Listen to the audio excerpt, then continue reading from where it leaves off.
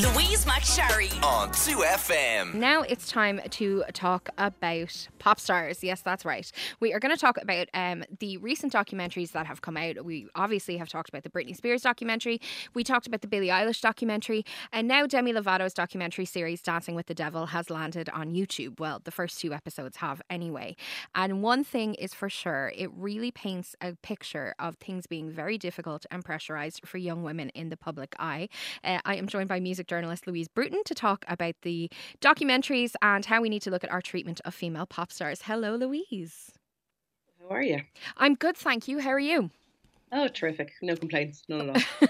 So I saw you tweeting about this morning and you were like, what a cheery conversation to have. And it's not really cheery, is it?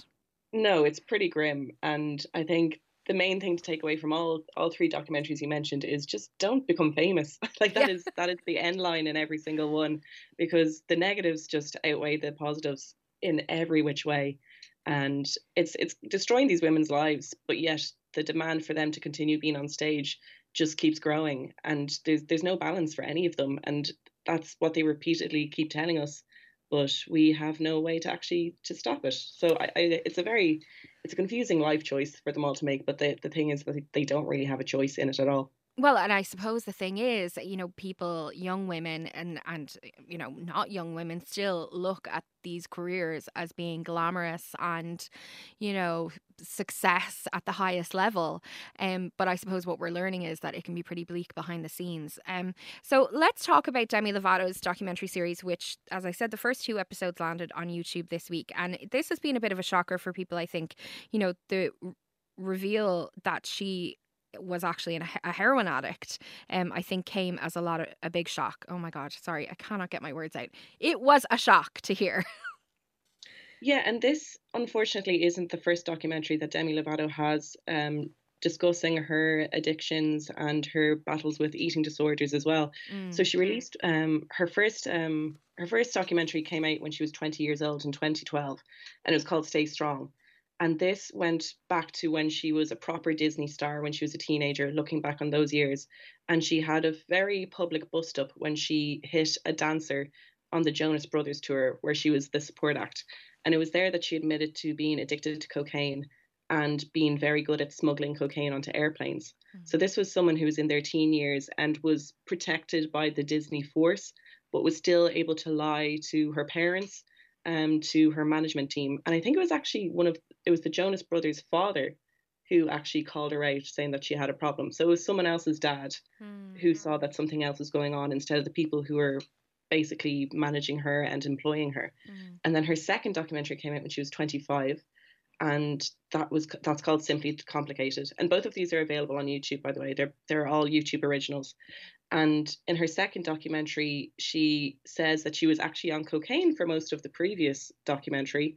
And then this time around, in her attempt to get better, she is focusing on extreme physical health, and she's really into jiu-jitsu, and it's a very body positive documentary.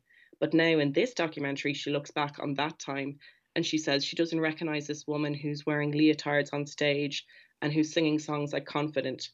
She actually says she finds it quite difficult to listen to those songs from that time because she doesn't believe anything that she's singing. So then in this documentary, it's just so shocking that it got to the point of she overdosed and she almost died.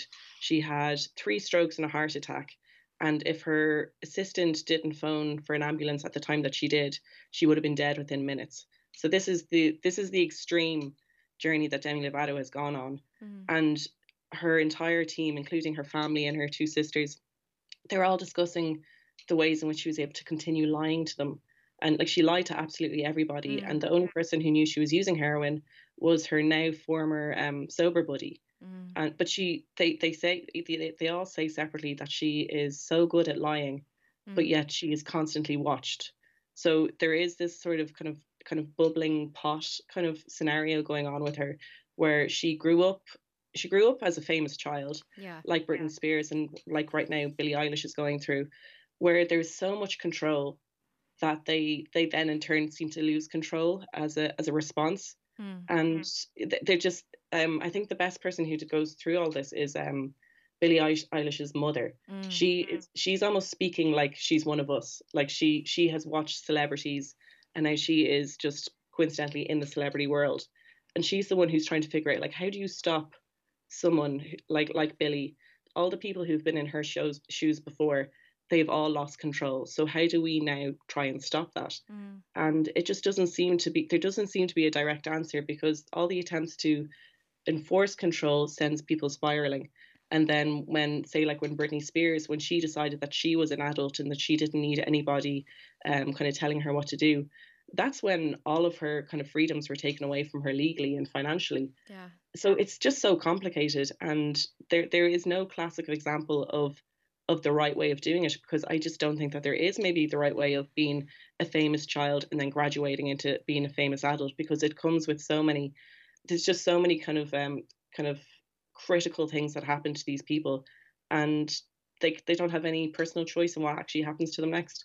Well, what's interesting is, like, Demi and Brittany, even though there is a significant difference in age of about, I don't know, almost 10 years, I'd say, they both were in the public eye at a time when the kind of paparazzi and the tabloids were at a fever pitch.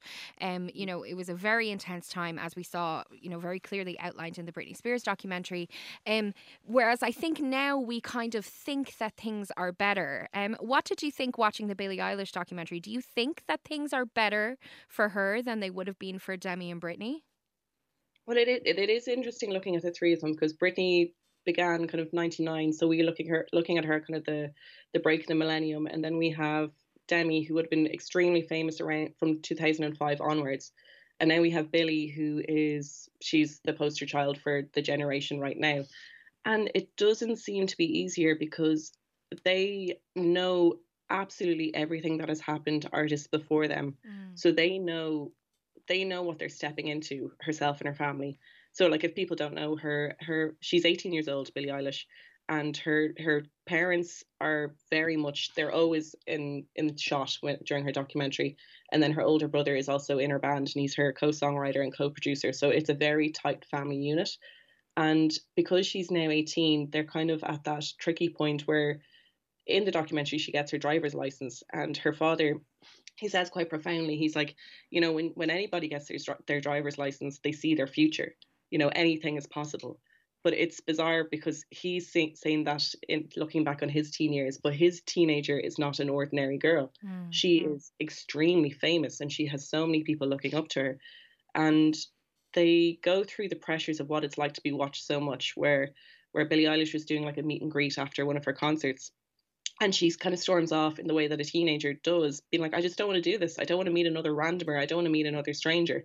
And then everybody's saying, but this guy's an important music industry head. You have to meet him. You have to meet him.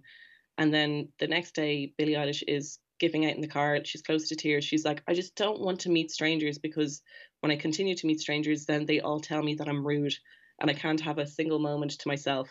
And Yeah, then it's that I found that scene so interesting, because her whole thing was meeting fans, you know, she loves, but then she was being wheeled out mostly for these like middle-aged men who are in management positions in radio stations and, you know, important people in the industry, and she's expected to perform for them. And then she says, if I meet these people and I'm not in a great mood, then all of a sudden everyone on the internet is talking about how I'm a, you know, a wagon.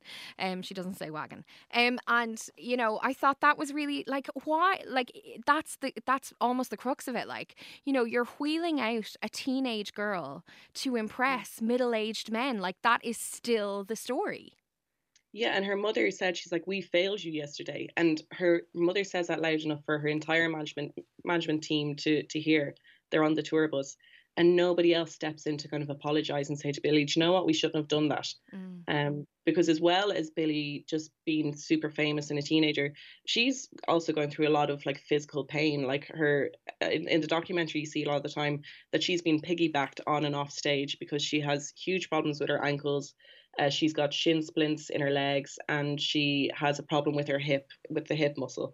So she, even though she's not a dancer in the way that we would expect pop stars to usually be, because she jumps around and bounces around so much on stage, she is breaking her body. But that just doesn't seem to be, it doesn't seem to be putting a stop to what it is that she's doing. So there is this thing with female pop stars a huge amount of the time, and male pop stars do not have this, where they constantly have to outdo themselves. be it physically, kind of visually. Like they always have to change their looks. Like in the same way that Madonna was always reinventing herself, you always have to be defined by your current era. But when you constantly have to define yourself by how you are, you probably have no idea how you're actually doing. So that's what I feel with the Demi Lovato thing, is she is constantly being defined by, I'm better now. Yeah. And then unfortunately she relapses, which is the truth in addiction. Relapsing does happen. And I think that that's probably an important lesson to kind of learn.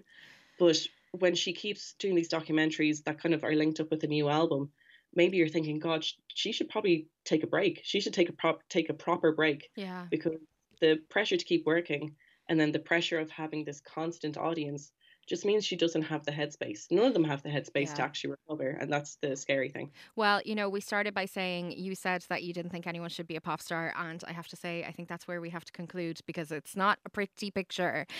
Louise Bruton, thank you so much for being with me today. I'm sure we will talk soon. Have a great one. Louise McSharry on 2FM.